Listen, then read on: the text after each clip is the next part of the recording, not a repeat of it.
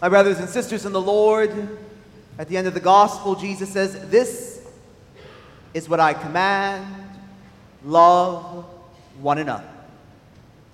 Our readings today focus on that virtue of charity, the virtue of love. And so this morning, I want to reflect with you a little bit about love, but first I want to tell you a little story, a little love story. It's about a man by the name of Moses Mendelssohn. And Moses Mendelssohn was the great-grandfather of the great German composer Felix Mendelssohn. And so Moses was a businessman. And one day he was traveling through Austria, or the Austrian Empire, and he ended up in the city of the city of Hamburg. And when he ended up there, he was meeting with a local merchant. And during the course of the meeting, he noticed that the local merchant had a very lovely daughter. And Moses very quickly fell in love. Now, one thing to remember about Moses is that Moses was born with a birth defect. He had a very serious and very large hump in his back. And even when he was a little child and as he grew up, the hump progressively got worse, so he was pretty much almost always hunched over. And so during this conversation with this young woman, certainly she was sort of put off by Moses, let's just say. And so as time went on, during that week that he was staying there in the city, on the final day as he was preparing to depart, he went to see the merchant, and he went to tell the merchant's daughter goodbye.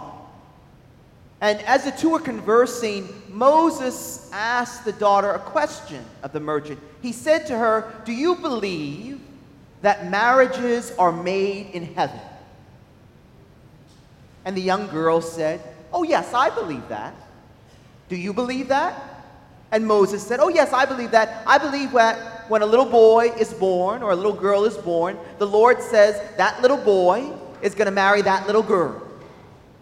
He said, "But when I was born, the Lord said that little boy is going to marry that little girl, but at last she is going to have a terrible hump in her back."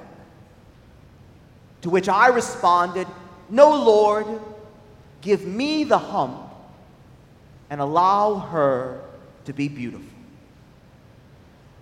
Well, that was the conversation, my friends, that broke the ice, and they were married a short time later. I want to come back to that little story in a moment. But this morning, as we speak about this virtue of love or charity, I want us to look at three very simple but profound questions. The first is this: what is love? What is love? And when we think about what is love, the question that goes along with it is, where does that love come from? Where does that love come from? There are many individuals today that will say something like, "Well, you know, it's just part of the human psyche, and as you get older, you learn how to love, and it's just always there." But where does really love come from? Certainly, my friends, let's take the example of little babies. They are adorable. They're very cute. But are they just bursting with the true meaning and spirit of love? I don't know. Seems to me that if they were bursting with the true spirit of love, they wouldn't wake you up at 4 a.m. There. Amen. You see, my friends, when it comes to a child, especially a baby, a child and a baby is very self-centered. And that's not a bad thing. They have needs, and their needs need to be met, and they cannot meet their own needs. And so they need someone to meet those needs. And the individual who meets those needs, they learn to recognize and they learn to love.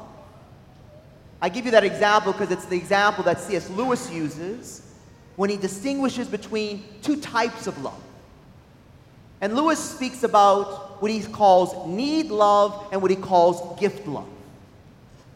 He says, need love is love that is born out of emptiness. Need love is born out of emptiness. So because we are empty, because we need something, we're looking for someone to fill that need. And to be honest, we don't really care about the consequences to the other individual. We're very self-centered. It's about our need and seeing that our need is fulfilled. That's what need love is. And he compares that need love to what he would call gift love. And gift love, my brothers and sisters, is not born out of emptiness, but gift love is born out of fullness. Gift love is because we desire the good of the other individual. We desire the good of the other person. It's not that something is lacking in us, but we are loving out of our fullness for the good of the other, the good of the beloved. Lewis will go on to say that many times when people say, I love you, what they really should be saying is, I need you. Because oftentimes in our human condition, in our sinful human condition, that love is based upon, I need you to do X, Y, and Z. I need you to fulfill me. But true love, agape, is gift love. It is born out of our fullness. So where does this love come from? Where does it come from? We look at our second reading from the first letter of St. John, right in the beginning. Beloved, let us love one another because love is of God. Where does it come from? It comes from God. It is a gift of God. And certainly, my brothers and sisters, we strive and we struggle to live out that gift. We strive and we struggle to perfect that virtue, but it is a gift from the Lord. Because how does God love us? He loves us by gift love. God doesn't need anything from us. God has completed himself. There is no emptiness in God. But he loves us out of pure gift. And that's how we are called to love. So where does love come from? It comes from God. Which begs the question then, what does love look like? What does love look like? We look back at our readings once again in our second reading. In this way, the love of God was revealed to us. God sent his only Son into the world so that we might have life through him. What does love look like? It looks like Jesus hanging on the cross. That's what love looks like. That is a pure gift. What does love look like? It's like that little story that I told right in the beginning. When Moses Mendelssohn said, give the hump to me and let her be beautiful. It's about pure gift, the love for the other. It's like the story of the young man who was in the military and was going off to war. And about a week before he left, he asked his fiancée to marry him. And she agreed, and she said yes, and she was so happy. And they agreed that when he returned back from war in about a year from his duty, they would be married. Unfortunately, not long after he was deployed, the young woman was in a terrible car accident. And because of the accident, she had brain damage. And the part of her brain that was damaged was the part of the brain that controlled muscle movement. Specifically, the muscles in her face. And so half of her face was just sort of sluggish and hanging to the side. And she was so distraught that she knew that this young man was not going to love her anymore. She called off the wedding. She didn't want to see him. He wrote her several letters, she wouldn't respond. He telephoned several times, she wouldn't take his call. Until one day she was in her bedroom and her mother came in and said that the young man was home from his deployment. And she said, I don't want to see him. Tell him to go away. And the mother simply handed her an invitation and said to her, he's getting married. Well, her heart like to sank.